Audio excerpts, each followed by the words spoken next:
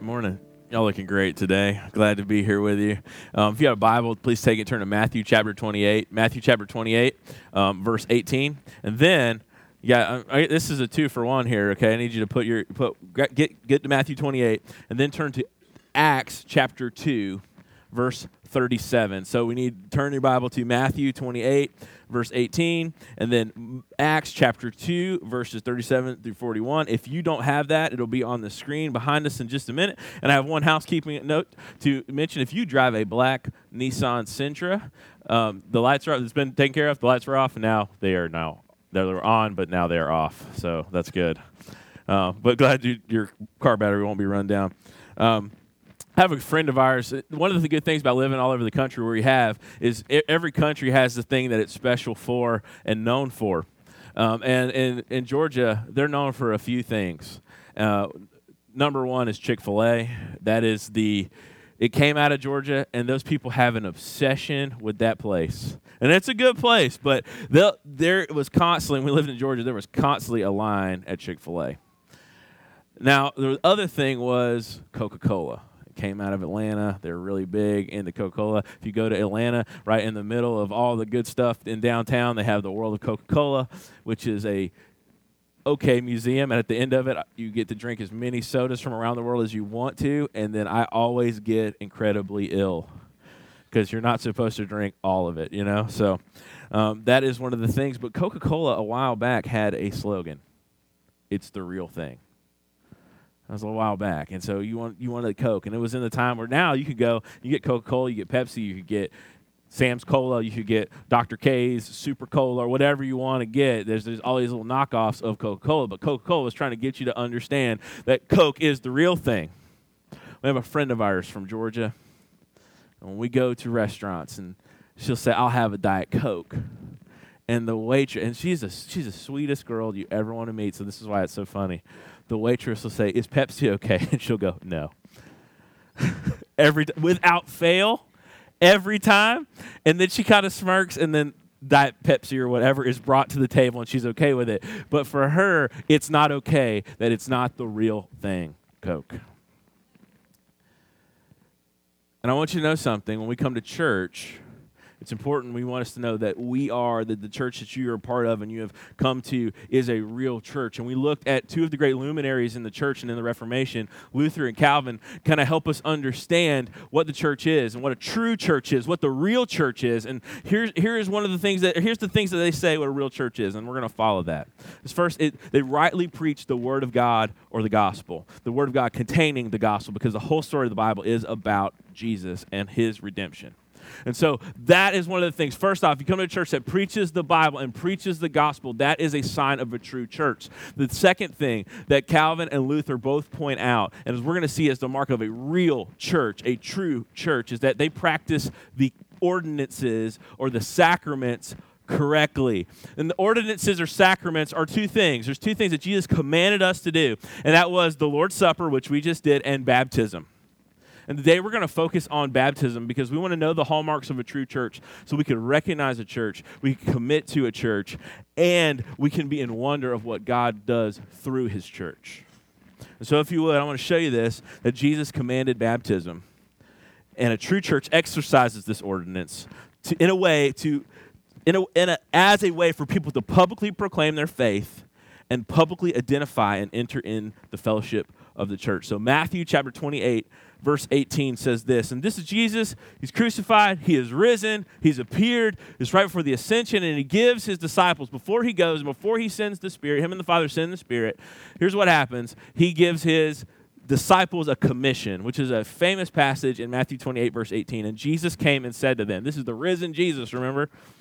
All authority in heaven and earth has been given to me. And you can almost be like, well, duh, you rose from the grave. It says this, go therefore, because I'm risen and because all authority has been given to me, Go, therefore, and make disciples of all nations, baptizing them in the name of the Father and the Son and the Holy Spirit, teaching them to observe all that I've commanded you. And behold, I'm with you always to the end of the age. And so here's the thing. Jesus said, all authority has been given to me, so therefore you do this. The way that the English is written it can be deceiving to us. There's one major verb in this passage in verse 19, and it's make disciples. So what we're supposed to do, because all authority is given to Jesus, we're supposed to, as his followers, we're supposed to make more followers or disciples, okay? That's the major verb. All the other things that we're told to do, they modify what it means to make a disciple, okay? Which involves going. So we have been given, Jesus has taught in fact, in this particular situation, he's talking to those who he had poured his life into throughout his ministry for the last 3 years. And he's saying, listen, you were with me, you walked with me, I taught you who I was, I showed you who I was through the resurrection, and now you are going to go out and you're going to make people who follow me as they follow you. Does that make sense? And he says, first off, it's go. This modifies this. So part of us making disciples is to go. See, we cannot be sedentary and say, y'all come. You ever heard that? A lot of churches that are dying just say, well, we want people to come. Well, do you do anything to make them feel like they should come? You show any type of love or any type of invitation or anything that would change that would make you feel like people would come? That's like this. You don't have a pronounced, you ever been to somebody's house? You may have been to my house until recently. You don't know which door to use. Okay. Do I go into that one? Am I close enough to them to go to the back entrance? Well, the garage is open. Can I go through there? Or am I violating that friend code? Are we there yet? Are we there for me to go into the garage? I don't know. And so you're left with that kind of like, Jesus, take the wheel. I'm going to knock on the door, okay? I mean, that's what you're kind of left with. And so going is a part of it. So that's a church is supposed to be on mission making disciples. And so here is a go. And then it says this, go therefore, making disciples of all nations, baptizing them in the name of the Father, Son, and the Holy Spirit. Jesus is about to ascend. You think last words are important, okay? Last words in the sense of on his earthly journey, very important. And he tells them to go, to make disciples by going and what? By baptizing, which means to immerse. That's literally what it means, immersing, which is to be understood this, that Jesus commanded us to dunk people in water, which is weird.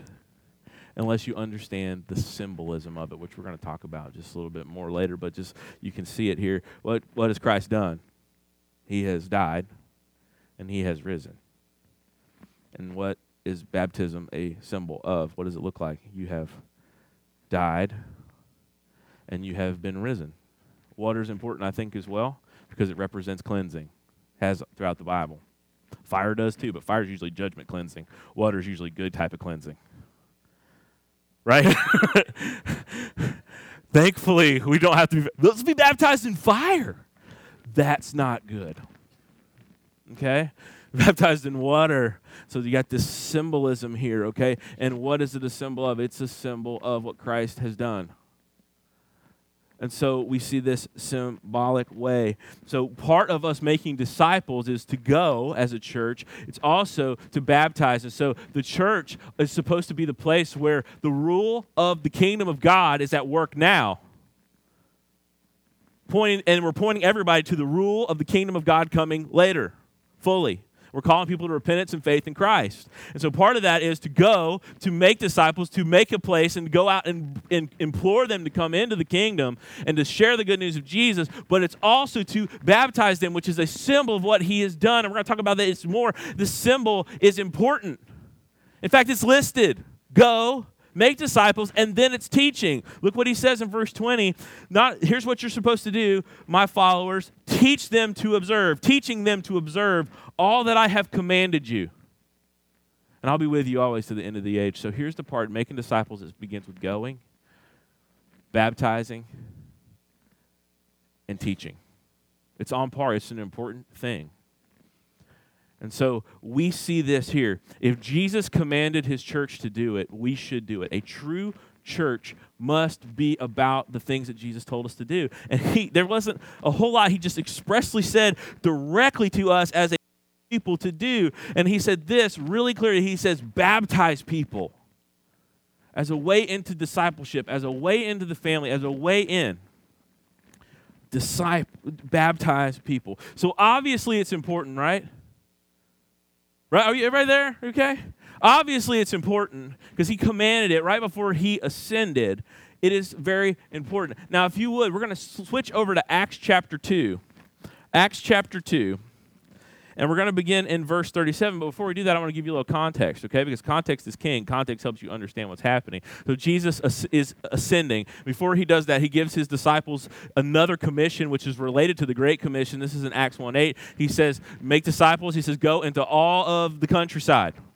Go into Judea, Samaria, and the uttermost parts of the world. Go everywhere. Systematically go and bring the good news. And then he said, also, before you do that, though, I want you to wait. We don't like to wait. None of us like to wait. I probably like to wait less than most. If I see a restaurant that's moderately crowded, I'm like, no, I refuse to wait for food, okay? Ridiculous. And it actually irritates me to a level that's not healthy. I'm just too many people in this world. It's not a good heart. I'm not saying that's good. I'm just saying that's what comes into the same time. So I'll usually go to a subpar place to get seated immediately. Okay, I'm just being honest with you. You can pray for my wife because she has to deal with that. It just really agitates me down to my core. I have to prepare myself for 3 weeks. I'm going to someplace like fancy. I'm like, all right, you're gonna have to wait. It's gonna be okay. You're not gonna get agitated. You're not gonna want to throw things. It's okay. I'm ready for this. And so here's what happens. They're given this commission. They've seen the risen Jesus, and he says, wait. Why does Jesus want them to wait? Because the Holy Spirit. He's gonna send the Holy Spirit. And so what happens is God sends the Holy Spirit. It descends on them like tongues of fire, and they begin to preach the gospel. And God does this miraculous thing where they preach the gospel in different languages that people can understand. And there's people from all Jerusalem, because this is around the time of the Passover. That's when Jesus was crucified, and the day of Pentecost is 50 days after that. And so there's all these people there celebrating this religious festival, and there's Jewish people from all over who've been scattered all over the world, speaking all these different languages. And the followers of Christ, they get up, and they begin to speak the gospel. And Peter is at the forefront. And I can almost imagine this kind of being like the UN. You ever seen the UN, like a conference at the UN? Everybody's got those little earpieces. And one person's talking in their native language, and everybody else is listening on the earpiece, and there's all these translators going, putting it in their language. And so that's what has basically happened. Peter's preaching. I don't know if he had to stop in the middle while these guys were translating or whatever, but there's this preaching that's going on in all these different languages. Peter stands up in Acts chapter 2, and he preaches the gospel. And he basically tells them, you have crucified the one and only true Son of God who was prophesied in the Scriptures. You have sinned. You need to repent. That's boring. I mean, it's a whole chapter. Go read it. It's more than that. That's the Reader's Digest version. And then we pick up in verse 37. Now, when they heard this, they were cut to the heart and said to Peter and the rest of the apostles, brothers, what shall we do? We've sinned. We obviously committed treason against God's Holy One.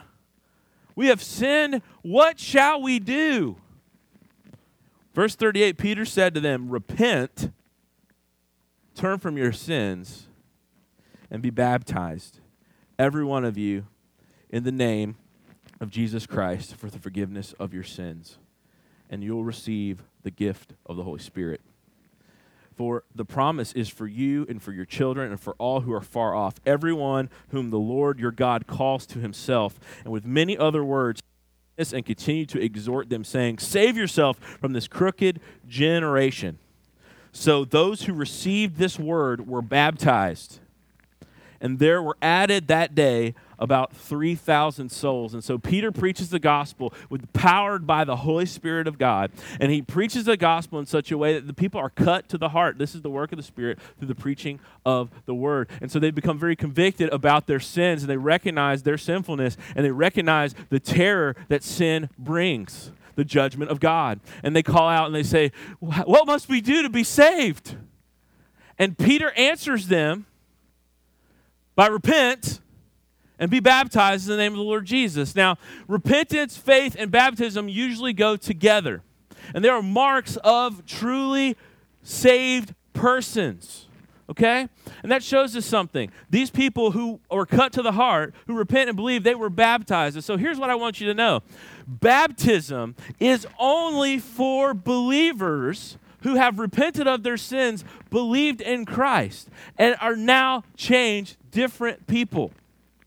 So baptism is for believers. This is different than what a lot of churches and people think. In fact, many of you may have come from a background in which they baptize infants. And some people believe baptism of infants has something to do with their salvation in one form or the other, depending on what tradition you are from. I think the Bible is clear, and the only people that were baptized in the Scriptures were those who have professed faith in Jesus Christ. And they have repented and believed. And they're a proper candidate. So we're not just up here. Jesus said, go make disciples, dunk them, and teach them. Okay? We're not in the business of just dunking you willy-nilly and thinking that's going to have something to do with you. You know why? Have you ever been to baptism here at our church? Okay? It's kind of ghetto. Okay? I'll just be honest with you. We got this like black horse trough. Yes, that's what it is. Okay? It says Rubbermaid on the side of it. It does. And so we put it in the middle. After we put a tarp down, we don't want to get our carpet wet, okay? So we put the tarp down, and we put the Rubbermaid thing in here, and we run a hose, garden hose, not a holy hose, okay? Okay. We run a garden hose to the tap that's in the men's bathroom, and we run all the way down here, and we fill it up with cold water because we ain't got nothing else.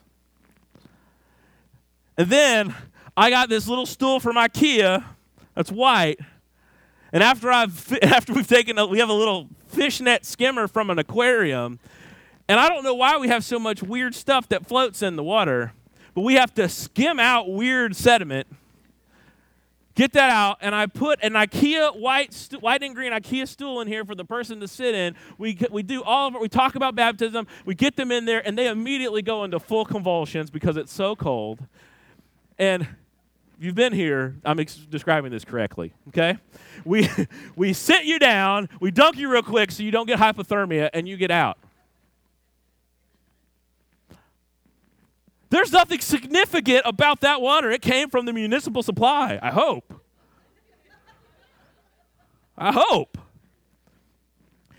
If it was something significant about getting dunked in water at church every time we had the fall festival or the Vacation Bible School block party and you guys drowned me like a rat for the whole time in the dunk booth, that would be baptism. That's ridiculous. It means nothing. This is a symbol of an inward reality that has happened. And it has to do with repentance and faith. And you say, now, Matt, when they ask what to do, in verse 38, Peter said, repent and be baptized. He doesn't mention faith. And sometimes he does just say repent, and sometimes he does say faith, and sometimes they're together, sometimes they're apart, and baptism is sometimes mentioned and sometimes not. What is the deal? I want you to know this. These people definitely didn't believe in Jesus. You know why?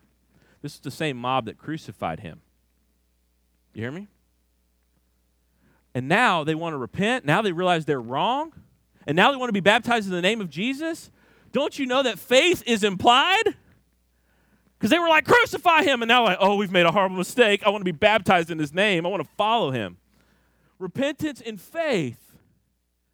Seeing yourself as a sinner, seeing that you need God's forgiveness, seeing that you need Christ's finished work, repenting of that, turning away from sin towards Jesus that is what is required for baptism to be. It's you repent of your sins and you believed in the finished work of Christ. That makes you a proper candidate for baptism. So we don't baptize in hopes that you will follow Christ more. We don't baptize you in the hopes that, hey, maybe this will lead to your salvation. We don't baptize you as some and say the water makes you saved. No, it's a symbol of an inward reality that is outward in nature.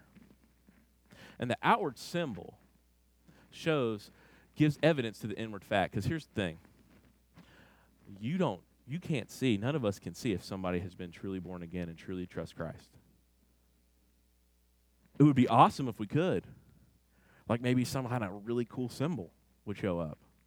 Like all of a sudden, if you repented and believed, like you got like this cool cross that just appeared, like, oh, okay, like just an emblem on your skin. Or a mark on your forehead. Or you just got a card in the mail from heaven that said, admit one, okay? That would be great. Show us your Jesus card. We'd like to see that and make sure you could be here. So what do we do? As a way of entrance, as a way to show identification with Christ and his church. Well, we do a symbol. And that symbol, it was commanded to us. It wasn't like we just said, you know what we should do? Let's just get a bunch of water. Dumb people. No. Jesus told us to. Baptism literally means to immerse. We said immerse. And now we see this symbol. Baptize in the name of the Father, Son, and the Holy Spirit, the Godhead working together to bring about salvation. Be baptized. Identify yourself with Christ. That his death was for me. That his resurrection is the only hope I have of eternal life and forgiveness of sins. And that the water, and washing in it, shows we were buried with him. And now we are raised. And we were also washed from our sins by his blood. Not by that water. That's tap water or river water or whatever. It's a symbol of the flow from Calvary. It's a symbol of Jesus' sacrificial death, which was as a substitute. And it's a symbol of identification with Christ. It says, I'm in Christ. And it also is an identification with the people of God, who are the church.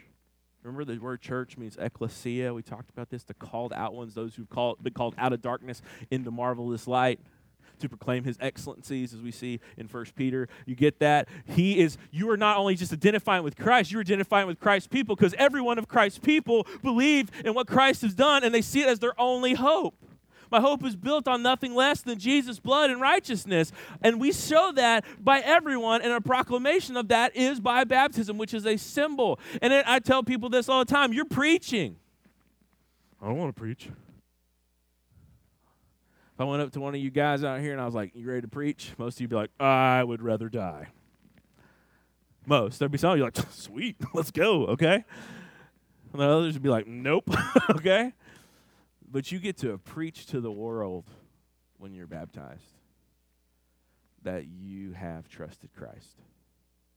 And there has been well-meaning folks who have belittled baptism unintentionally, because I love these brothers and sisters who do this, but they think that joining the church and being part of the church has to do with some type of walking the aisle type ceremony, okay? People do that, and I don't have any, I love people who do that, okay? But really, it belittles baptism, because baptism is the way in. It's the proclamation of your faith. It's showing something. You're proclaiming an inward. You're proclaiming something that's inward. We can't see it. But the fact that you want to follow through with Jesus, and now your actions, you've been changed, and now your actions are different, that you want to identify with him publicly. That's the work of the Spirit in your life. It's one of the many ones we see. And so we bring you to baptism. We tell the whole church, and you identify with the church, and you identify with the people of God, and you identify with Christ and say, this is what I believe. That's exactly what happens here in Acts. They're cut to the heart, and Peter tells them to do something. Verse 38, what do? Repent. Turn from your sins, turn to Christ. The repentance and being baptized in his name point to faith, which we'll see again here. So repent, believe, and be baptized. In verse 38, repent and be baptized, every one of you, in the name of the Lord Jesus Christ for the forgiveness of your sins. Baptism doesn't forgive you. The Lord Jesus Christ forgives you. Baptism is a symbol of that. And then it goes on, and you will receive the gift of the Holy Spirit, for the promises for you and for your children and for all who are far off, everyone whom the Lord has called to himself. You get this? The Great Commission and baptism are always together. You're being baptized, and this promise of if you repent and believe and are baptized and you will be saved, this is to go out to everyone. So it's part of the preaching of the gospel. And then it goes on in verse 40, and with many other words. So this isn't the it. He just kept preaching, man. He just kept going on. In many other words, he bore witness and continued to exhort them, saying, "Save yourself from this crooked generation." So those who received his word were baptized. So here's the thing. Who was baptized? Yet again, I want to just make sure you see it. Who was baptized? Children? People who this might help them come to Christ? No. Who is baptized? Those who are saved. Those who have believed. Those who have repented. Baptism is for those who are saved. It's symbolic in nature. We talked about that. And then it says, and there were added that day about 3,000 souls. So the call to come forward was to come forward and be baptized. And so 3,000 people came forward that day and were baptized. And then here's what it brings them into. Look in verse 42. And they devoted themselves to the apostles' teachings and to fellowship, to the breaking of bread and the prayers. And awe came on every soul, and many wonders and signs were being done through the apostles. And all who believed were together and had all things in common.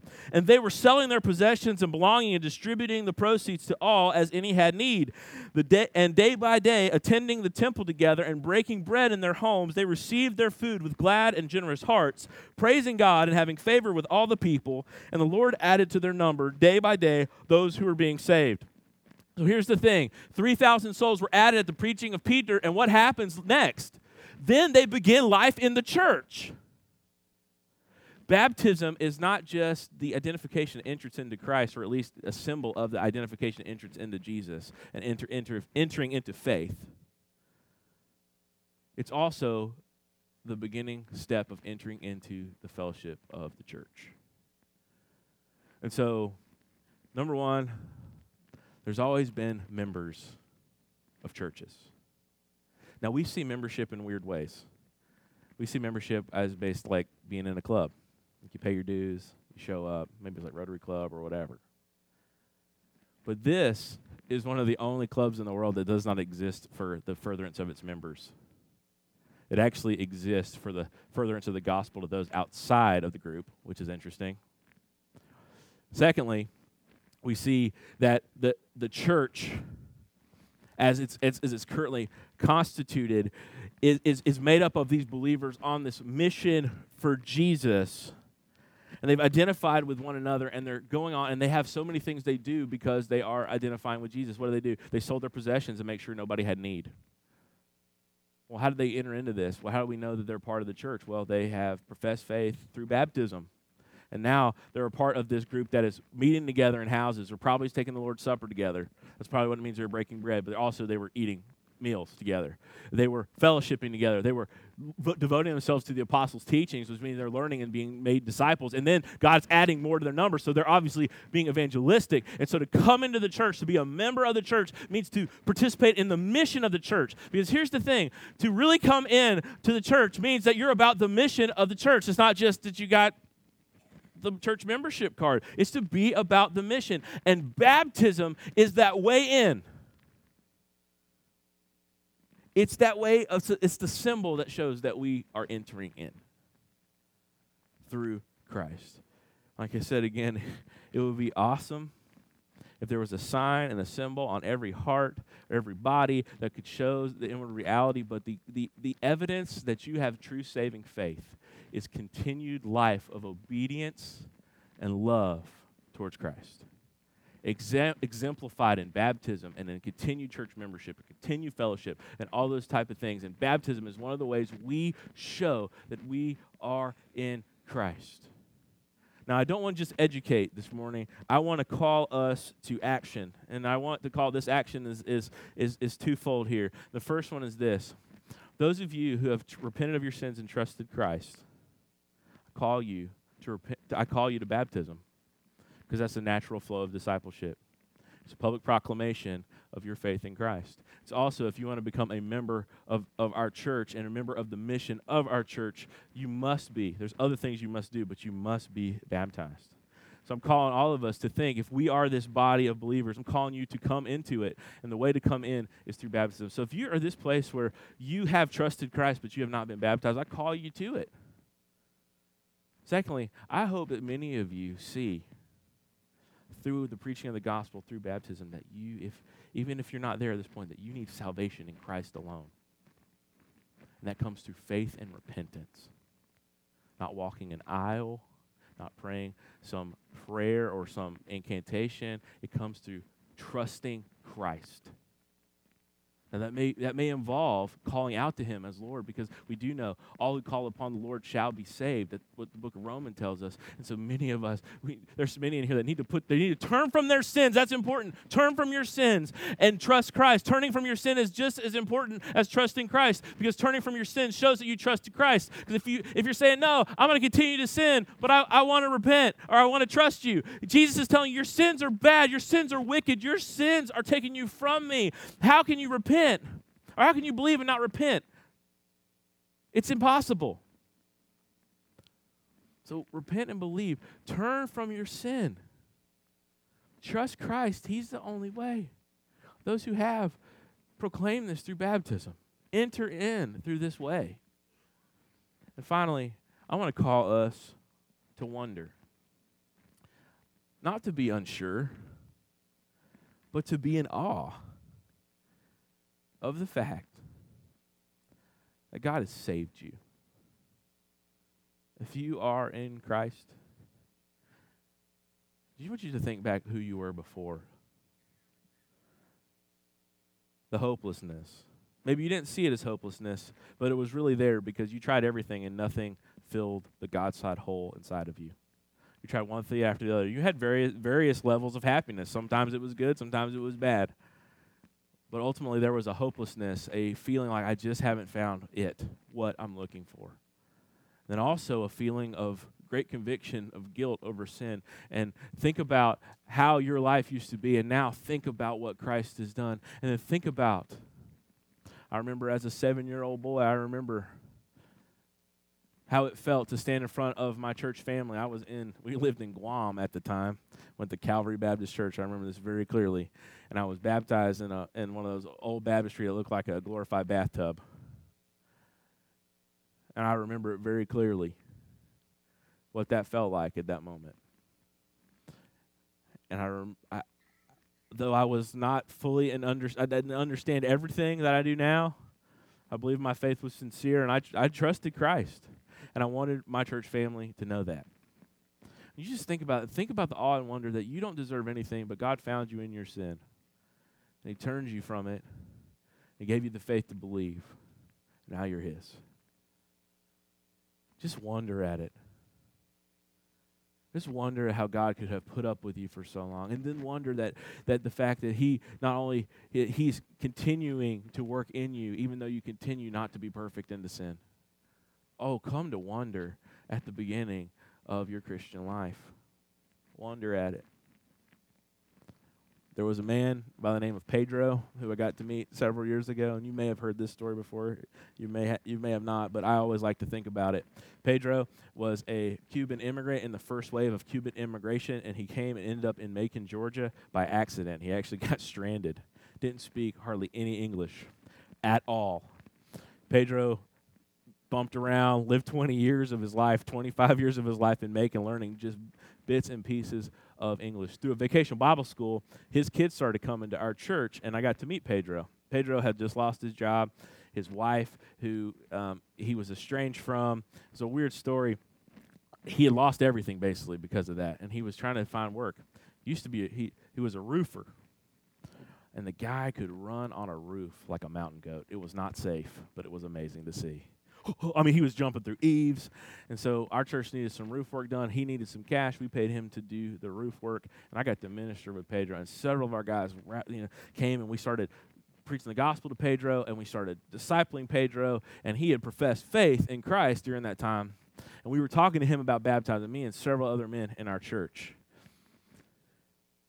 And there was one Sunday we've been talking to him about it for months, and there was one Sunday where he was like, you know what? Today's the day at the end of the service, I'm going to walk down front of the pastor, and I'm going to tell him that I want to be baptized. Well, the sermon had just begun. Just begun. Like, we're just reading the text of Scripture. And we were back there, and I see Pedro get up. And we're like, this is not normal, okay? And he gets up from the back of the church, and he makes a beeline towards the front. And he stands right in front of the platform, right in front of the pulpit. And he yells, "I want to be baptized!" I am not making that up. I could not make that up. I would not think. And we were all like, all of us who've been working, we're like, "No, that's not what you do." Okay? And the pastor's like, "What?" Okay? "I want to be baptized." He yells it out. We should have stopped the service and baptized that guy. I regret to my day that we did not, because he had come to know he wanted to follow Christ, and he knew Christ, and he wanted to show everyone that he was a follower. And I want us to have that type of in our lives as we look at baptism, we think about coming in the church, and we think about being a part, identifying with Christ and identifying with his church. And we need some space to do that.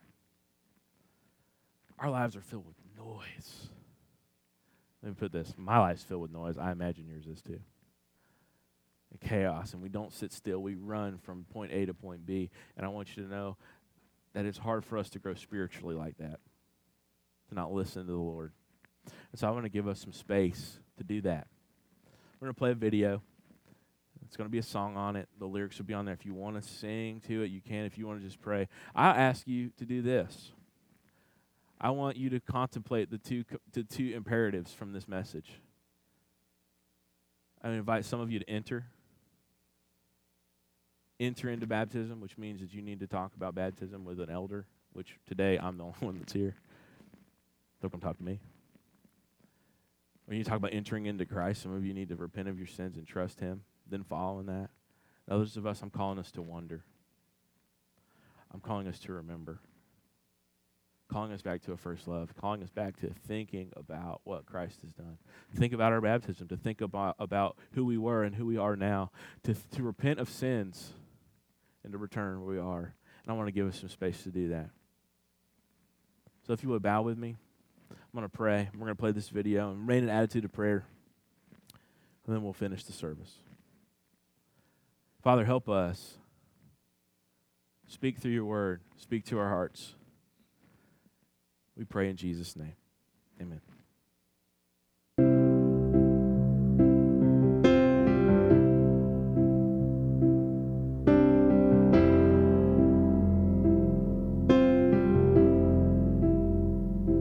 I'm finding myself at a loss for words, and the funny thing is, it's okay. The last thing I need is to be heard, but to hear what you would say. Word of God, speak.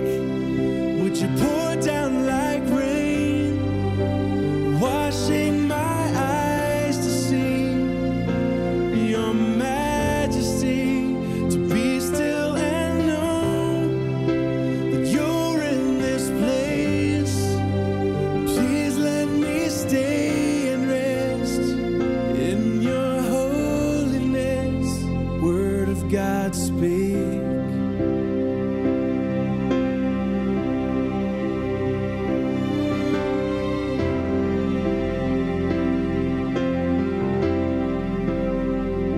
I'm finding myself in the midst of you, beyond the music, beyond the noise.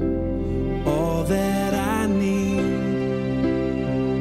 is to be with you, and in the quiet, hear your voice.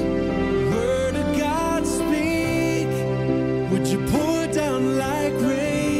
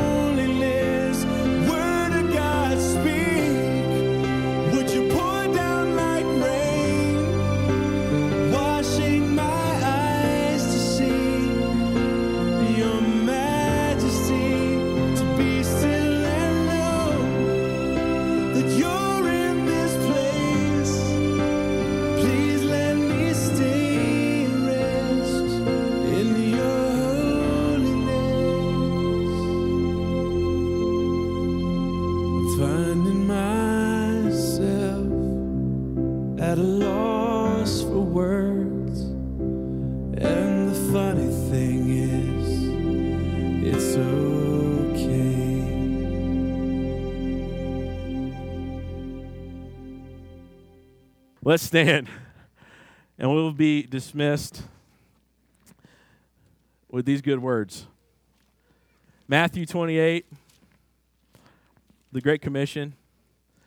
Jesus came and said to them, all authority in heaven and earth has been given to me. Go therefore and make disciples of all nations, baptizing them in the name of the Father and the Son and the Holy Spirit, teaching them to observe all that I have commanded you. And behold, I'm with you always to the end of the age. Go in his grace. You're dismissed.